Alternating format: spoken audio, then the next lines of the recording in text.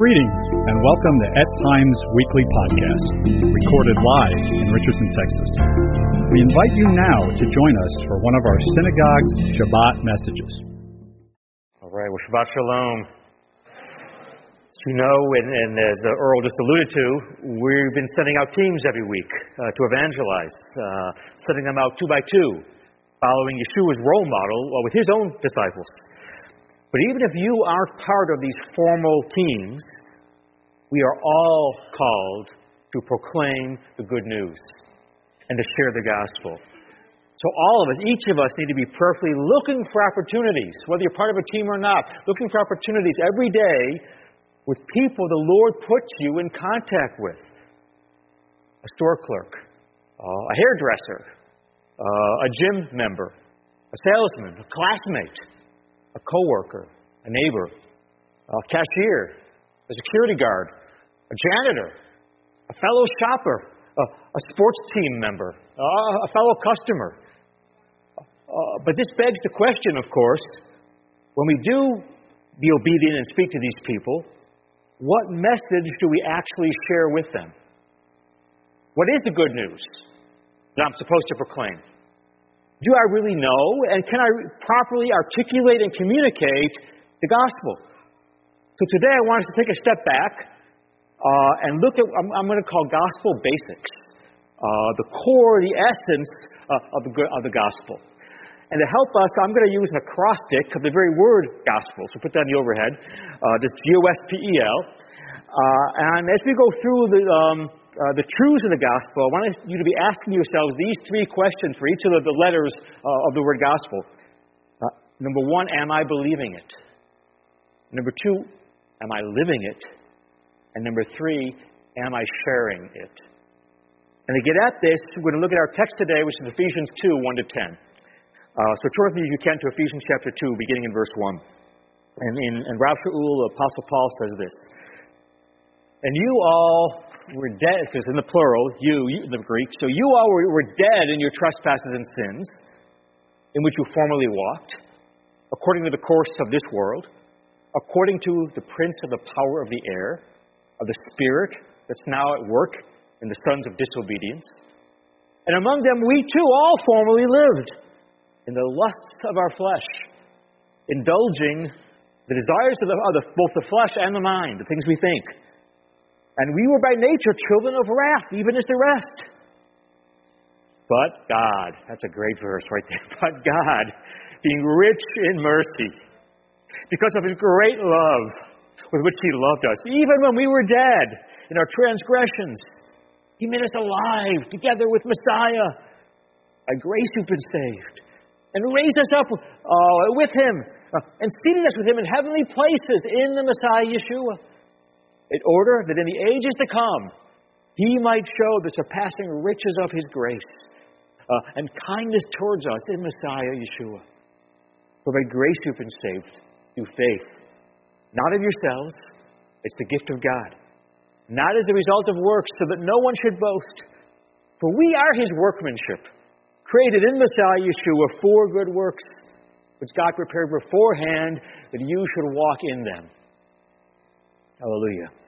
So I want us to see six core truths of the gospel for each of the six letters of the word gospel. And we're going to start with, of course, with the letter G. So we put that on the overhead. The letter G stands for God's character. The gospel begins and ends with God. The gospel is God-centered from start to finish. It all centers around who He is. Paul starts Ephesians 2 talking about the sinfulness of man in verses 1 to 3. We'll get to that in a minute with the letter O.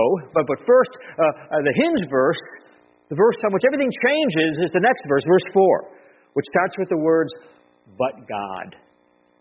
And then notice all the things God does in this text. Look at the overhead, verses 4 and 5. Because of His great love, He made us alive together with Messiah. Verse 6, He raised us up with Him. Verse 6 again, He seated us with Messiah in the heavenly places. Verse 7, so that in the ages to come, He might show the immeasurable riches of His grace. Do you see who's doing all the action? God. It's God who is the one who's active. And all the references to us in this passage are in the Greek, they're in the passive voice. So look at verse 5. You have been saved. Not you saved yourself. You were saved. This happened to you from the outside. Look at verse 8. By grace you have been saved. This has been done to you through faith. It's not your own doing. It's a gift of God. God did this. God is the one who did this. He does all this based on His character. His holiness, His justice, His wrath, His mercy, His love. They're all over this text, which creates a tension. So, for example, we see God's wrath mentioned in verse 3. Look at Ephesians 2, verse 3. All of us lived in the lust of our flesh, indulging the desires of both our flesh and our thoughts. Like the rest, we were by nature children of wrath. Then look at the very next verse, Ephesians 4 and 5. But God, being rich in mercy, because of His great love for us, made us alive with Messiah. So we see right in the same passage, both God's wrath and His love described here. Both His justice and His mercy. Both are here. And so we can't ignore or minimize any of these attributes of God. If we're going to truly understand the gospel, we must embrace and exalt the entirety of God's character. We must acknowledge and seek to understand both His love and His wrath, both His mercy and His justice. And most of all, His absolute, unadulterated holiness. This is the key for understanding the whole gospel. Because if we have a small view of God, we're going to have a small view of the gospel. If we have a glorious view of God, we'll have a glorious view of the gospel. And so we have to be careful to see God for who He is. And in the gospel, not to see Him as merely as some means to an end. Because there's so much out there today being sold as the gospel, but that prostitutes God as merely a means to worldly pleasure and prosperity and peace. So we're told, for example, put your faith in God, and you can have everything you want. Health and wealth and prosperity and success and your best life now. Now think about this. If your best life is now, that must mean you're going to hell. Because if you're going to heaven, your best life wouldn't be now. So who'd want their best life now? Yeshua says in John 16:33, the exact opposite of your best life now. He says, in this world you will have tribulation. But take heart, I have overcome the world. We want our best life in the world to come. Yeshua is looking for those who live by faith, regardless of the trials and tribulations and the troubles they face. Hebrews 11:16. So they're looking for a better country, a heavenly one. Therefore God's not ashamed to be called their God, for He's prepared a city for them. But this power of positive thinking, prosperity gospel, which is no gospel at all, it's rampant today in America, and it's now infecting the rest of the world.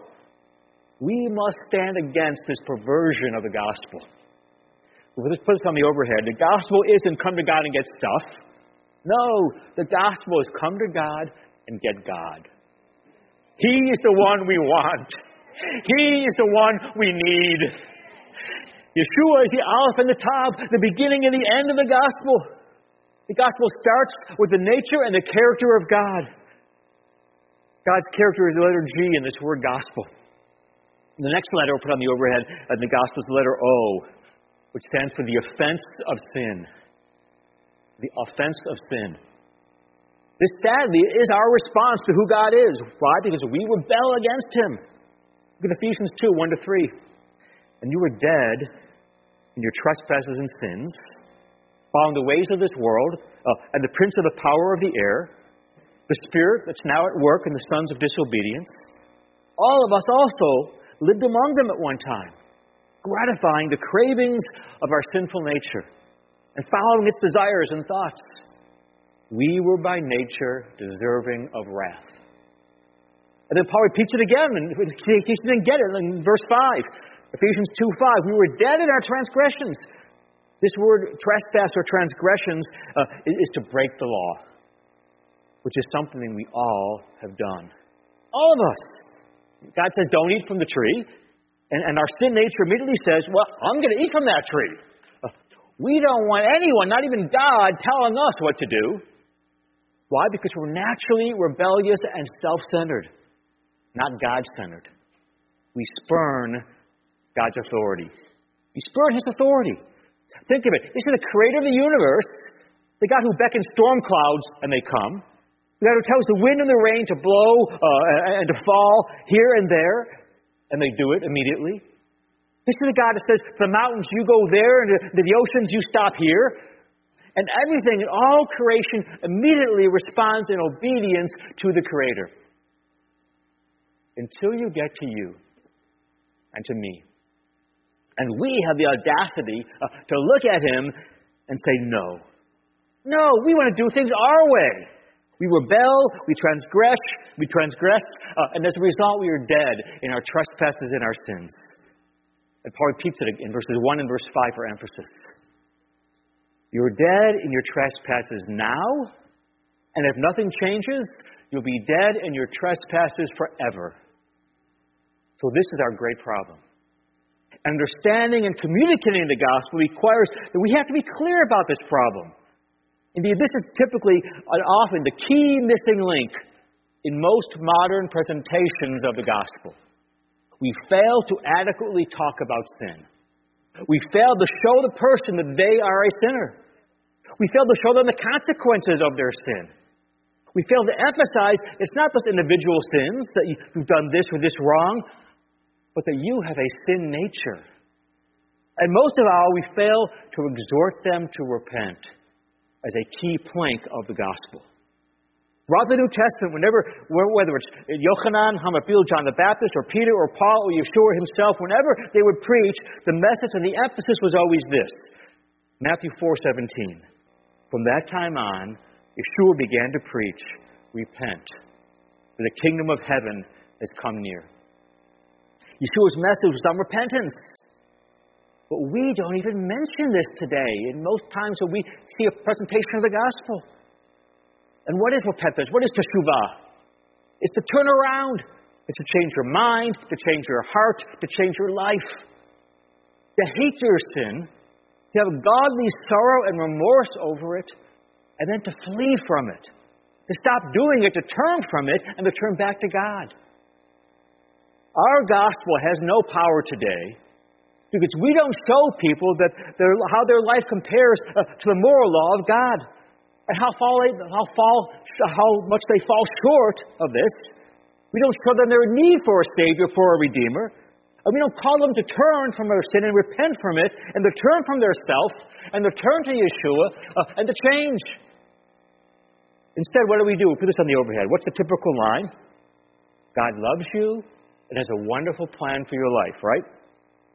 Now, does this message, which is nowhere in the Bible, by the way, but does this message cause the sinner to repent?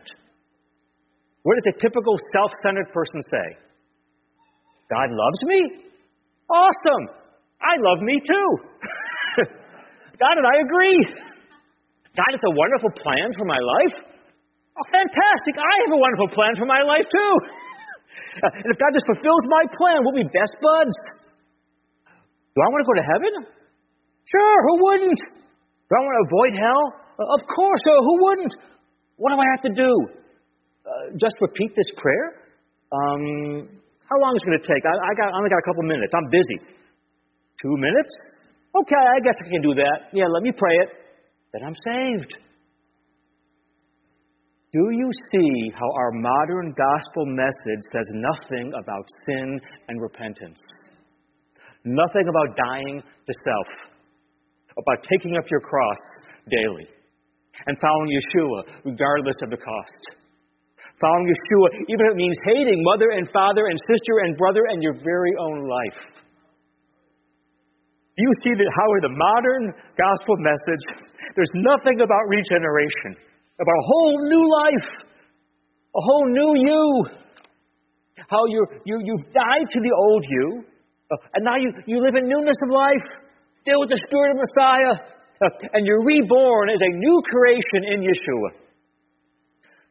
So preaching the gospel, the true gospel, the saving gospel, must emphasize our sin and our need for repentance.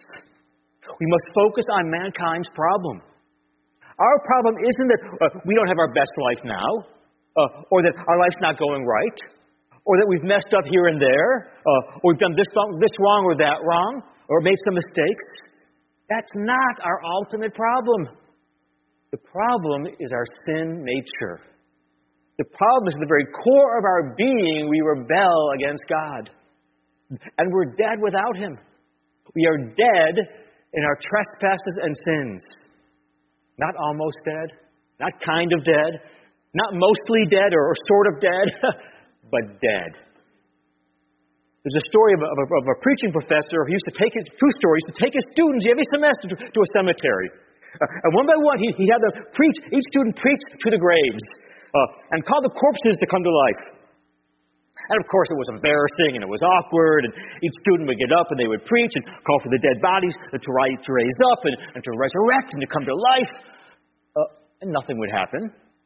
And then the professor would say, when you preach to unbelievers, that's exactly what you're doing. Preaching to the dead. No matter how powerful your message might be that you're preaching to people who are spiritually dead. And who will remain dead until God brings them to life. We need to realize that although God uses us, yes, and He commands us to preach the gospel. Indeed, He says in Romans 10, verse 14, how can they even believe in one whom they've not heard of? And how can they hear without someone preaching to them? Nonetheless, it's only the Spirit of God that saves them. Not you, not me. Francis Schaeffer was asked once, what would you do if you had 1 hour to preach the gospel? And he said, I'd spend 45 to 50 minutes showing them their sin, how they're dead in their trespasses and sins. And then I spend the last 10 to 15 minutes to laying out the plan of salvation. In Yeshua's atoning death and resurrection, and their need to repent and to trust in the Lord. And Schaeffer said this, we'll put this on the overhead. He said, I believe that much of our evangelistic work today is vague and ineffective and lacking in long-term fruit because we're too anxious to get to the cure without having the man or the woman first realize their sickness. And their sickness is true moral guilt. Not just psychological guilt feelings, but true moral guilt before a holy God. So in preaching the gospel, you cannot gloss over the severity of sin. In modern American culture, which is no longer a biblical culture, please remember that we're sharing a gospel with people who don't believe in sin, who don't think that it's a big deal. People think, well, I'm not that bad. I've never killed anyone. I'm nice to my mother. Surely if there is a God, He'll take me to heaven. I'm not one of those terrible people who deserve hell. But if you look at the Scriptures, you'll see the severity of sin on page after page after page. We see that in our whole life, we're constantly in rebellion against God. And that God looks at the heart. Hatred is murder in God's eyes because we're murdering in our heart. And lust is adultery in God's eyes because we're committing it in our heart. And 1 Samuel 16:7 says the Lord doesn't look the way man looks.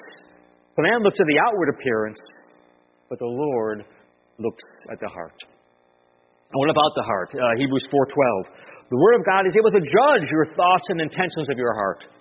And there's no creature hidden from His sight, but all things are open and laid bare to the eyes of Him to whom we must give an account. And when the Lord looks at our heart, what does He see? Mark 7:21. For from within, out of your heart, come evil thoughts and sexual immorality, theft, murder, adultery, greed, malice, deceit, lewdness, envy, slander, arrogance, folly. All these evils come from inside and defile you. The problem why we're no longer cut to the quick when we read a list like this, The reason why we don't cry out, God, have mercy on me, a sinner, is that we have a man-centered perspective on sin.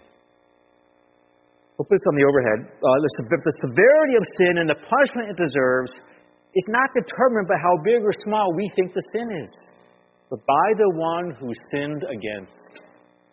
So, for example, if you sin against a rock, you're not very guilty. If you sin against a man, you're guilty. If you sin against an infinitely holy God, you're infinitely guilty. Next overhead. One sin before an infinitely holy God is infinitely serious before Him, causing infinite separation from God. Thus, from Adam and Eve, one original sin came condemnation for all men. All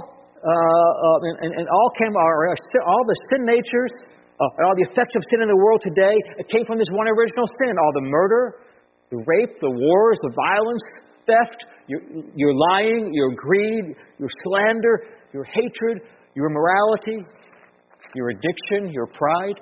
All the evil and injustice and sin in the world all came from this one original sin. And you and I have committed untold thousands and thousands, if not millions and millions of sins. Sins against an infinitely holy God that are deserving of infinite punishment and judgment. So we are dead in our trespasses and sins. And we cannot save ourselves. And so we need someone to give us life. That's the offense of sin. We are dead in our sins against an infinitely holy God, and therefore we deserve infinite judgment. And we can't save ourselves or give ourselves life.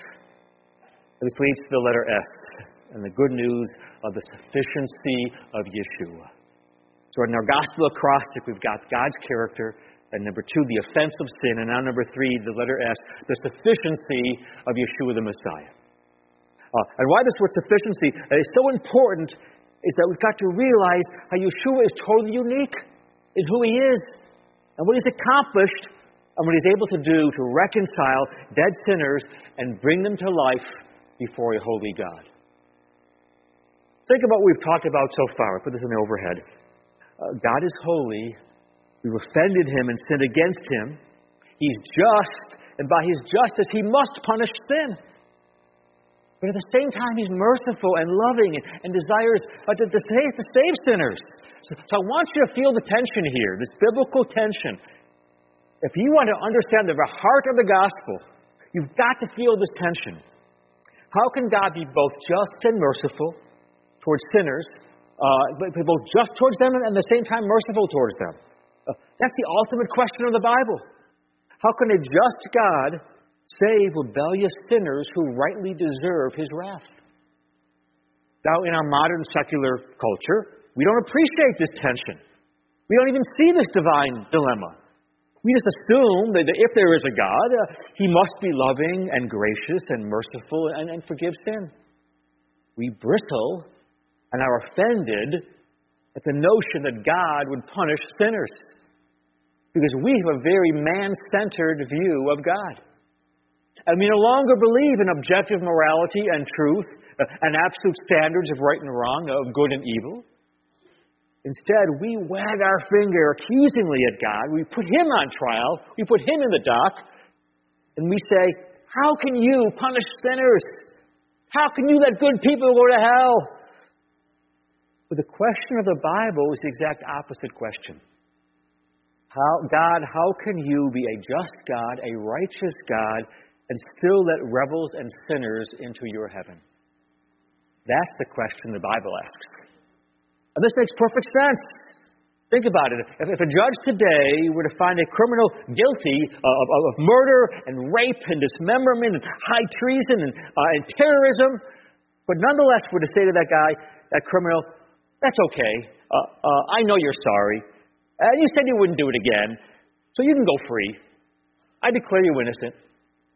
If that happened, we would rightly demand that judge to be off the bench in a heartbeat. We'd be up in arms at the unjustness of that judge.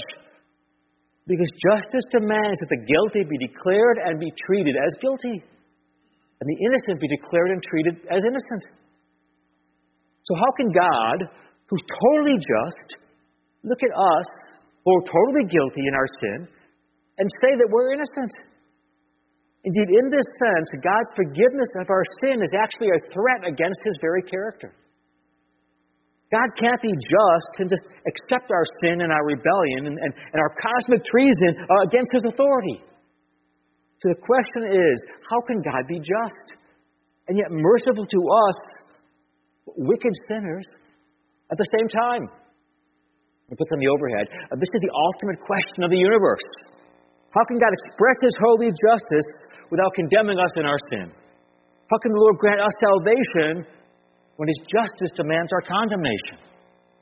And the answer is the sufficiency of Messiah Yeshua. God has looked upon dead sinners, and what has He done? He has sent His Son. He has sent His Son, God in the flesh, Yeshua the Messiah, the Son of God, the Word made flesh, the Lord of the universe, the Creator and the Sustainer of all. Hebrews 1 verse 1. In the past, God spoke to our ancestors through the prophets many times in various ways. But in these last days, He has spoken to us by His Son, whom He appointed heir of all things, and through whom He made the universe. The Son is the radiance of God's glory, a Shekhinah, an exact stamp, a representation of His being, sustaining all things by His powerful word. And after Yeshua, after He made purification for sins, He sat down at the right hand of the Majesty on high. Now, our fellow Jews, and by the way, Muslims as well, they have a problem with the deity of Messiah. I heard an evangelist tell how he witnessed this to a bunch of Muslims in the Middle East recently. He was talking to a group of Muslims in North Africa about how Yeshua is God who's come down to us in the flesh to rescue us and save us and redeem us. And one of the Muslims immediately got up and screamed, "That's not true. God would never debase Himself by becoming a man. His character is far too great for that." And of course, our Jewish people have the same objection, right? And the evangelist said, "I agree that God's character is great. And that's precisely why He came to earth as a man." And the Muslim said, "Wait a minute, I don't understand." So the evangelist said, "Let me tell you about how I met and then proposed to my wife. I met this girl. I got to know her. I fell in love with her. I wanted to marry her. And when it came time for me to tell her how much I loved her and ask her to marry me, do you think I sent one of my friends to relay that message for me?" And the Muslim said, "No, of course not. You have to go yourself. You have to go and be the one to tell her that you love her and to ask her to marry you." And the evangelist said, "Exactly. I need to go and tell her myself." Why? Because when you love someone, you go and tell them yourself. Because in matters of love, you must go yourself. And this is how I know God's character is great and infinitely loving. Because He loves us so much, He didn't send this prophet or that prophet. He didn't send Moses or Muhammad. He came Himself. He came to us Himself. And most of all, to show us how much He loved us by laying down His life for us, to take upon Himself the penalty for our sin that we deserved to bear, and to therefore make a way for us to have a personal relationship with Him. And then the Muslim said, "Well, all religions are basically the same. Different terminology, but they're basically the same. It's like God's on top of the mountain. We're all at the bottom of the mountain. We all have different paths up to the top of the mountain." You've all heard this story, right? But in the end, we all end up in the same place. Then the evangelist said this, "No, the truth is this. Yes, you're right. God's on top of the mountain. But this is the amazing story. God on top of the mountain didn't wait for you to try to find your way up. Instead, He came down the mountain to you in the person of Yeshua.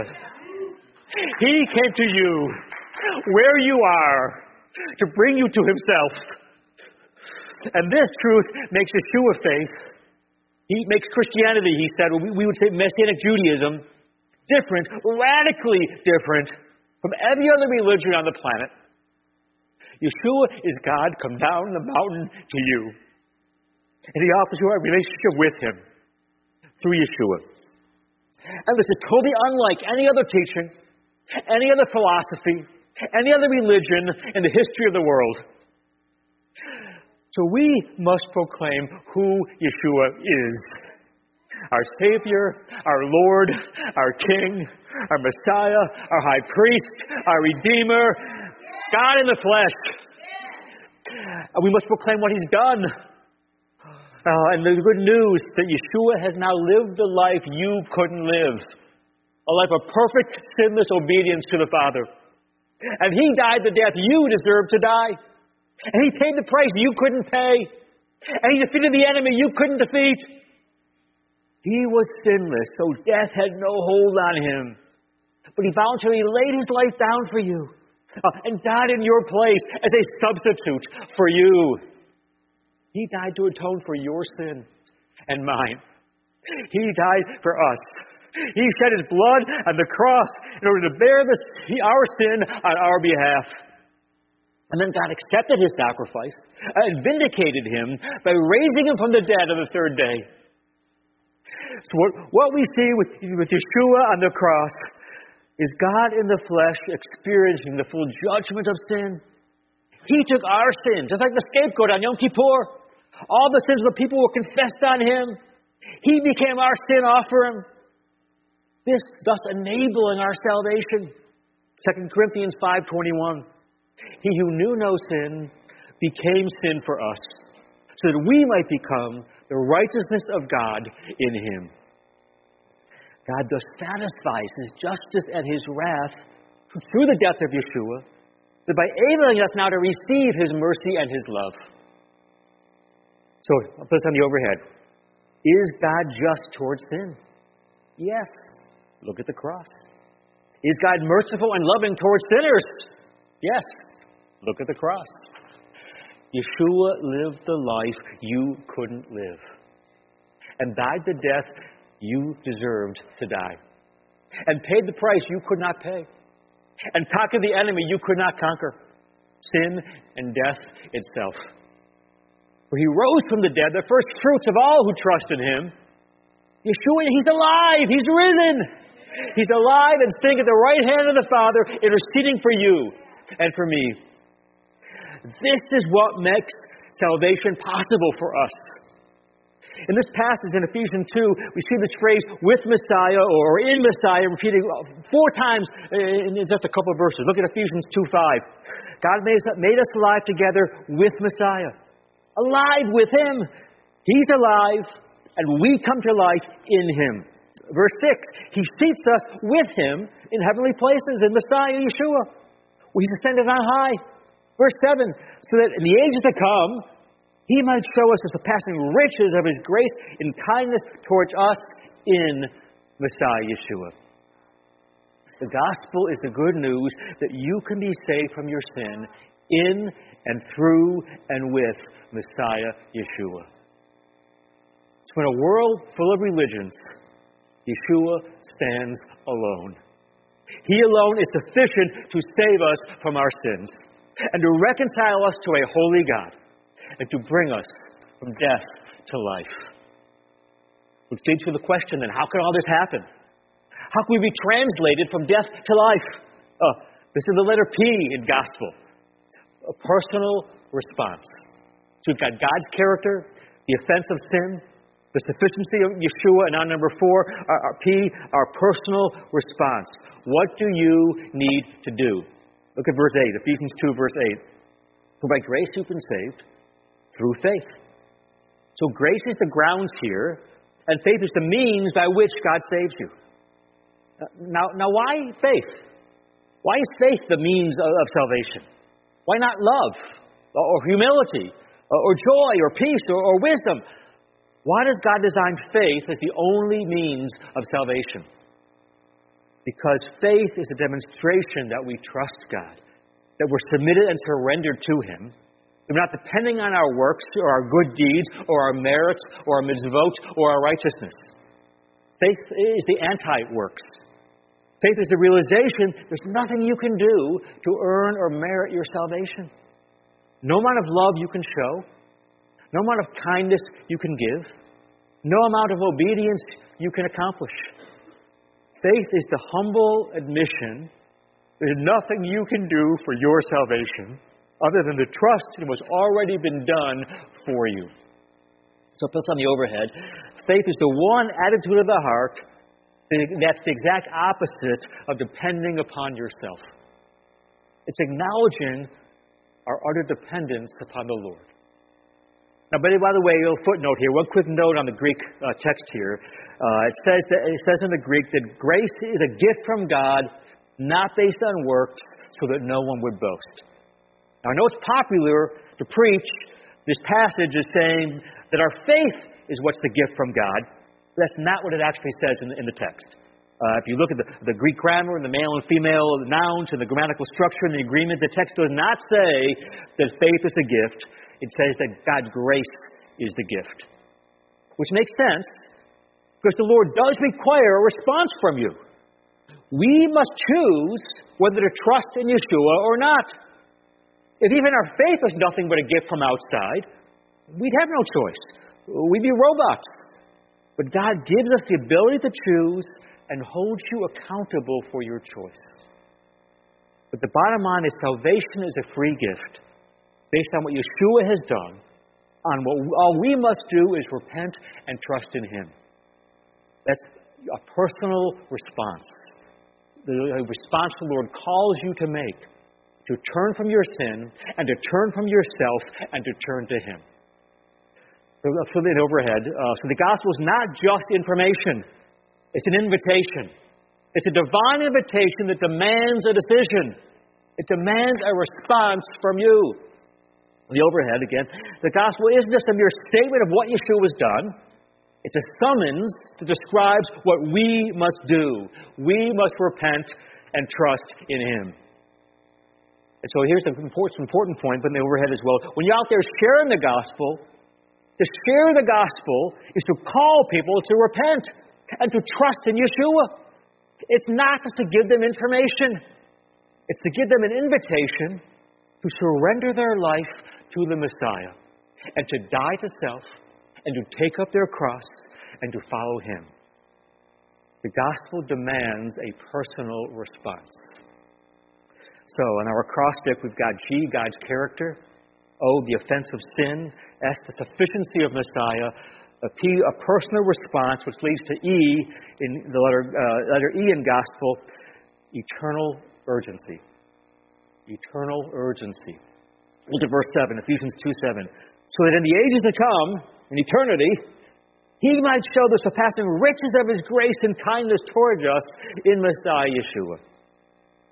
The gospel has ramifications for the ages to come. For all eternity, for each one of us. Heaven is a glorious reality for all who trust in the Messiah Yeshua. But at the same time, hell is a dreadful reality for all who don't trust in Him. For all who die in their sins. This doctrine, the reality of hell, it's almost never spoken of anymore today by preachers or pastors or rabbis or teachers. Yet Yeshua spoke of this more than almost any other topic He spoke of. Indeed, it's from Yeshua Himself, within any other person in the Bible, that we learn the truth of eternal judgment. In fact, all the terms that strike terror in our souls, weeping and gnashing of teeth, outer darkness, the worm that never dies, unquenchable fire, these are all from Yeshua. The truth is God's wrath rests upon sinners if something does not change before they die. So there's an eternal urgency to the gospel message that we're commanded to preach. Apart from salvation through Yeshua, the New Testament describes an eternity of conscious torment and outer darkness and divine destruction and banishment from God's presence. Yeshua Himself in Mark 9 says the fate of unrepentant sinners is an everlasting future filled with fiery agony. So we mustn't be indifferent or apathetic or ignorant or fearful or hesitant about communicating the biblical truth of the doctrine of hell. There's real eternal wrath awaiting sinners before a holy God, which again highlights the eternal urgency of proclaiming the good news of salvation in Yeshua.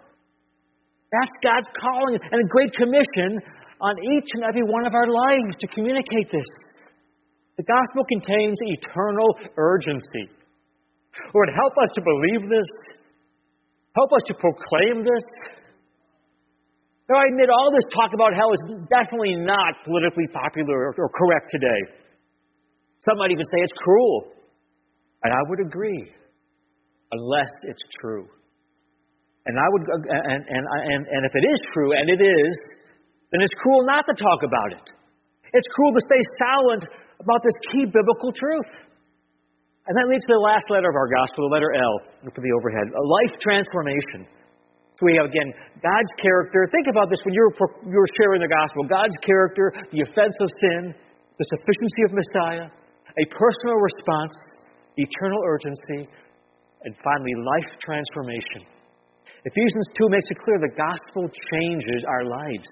Look at verse 10. For we're His workmanship, created in Messiah Yeshua for good works, which God prepared beforehand that we would walk in them. So the picture here is that the gospel leads to a radically new life. The Scripture describes salvation as a new birth, right? 2 Corinthians 5:17. If anyone's in Messiah, they're a new creation. Old things have passed away. Behold, all things are new.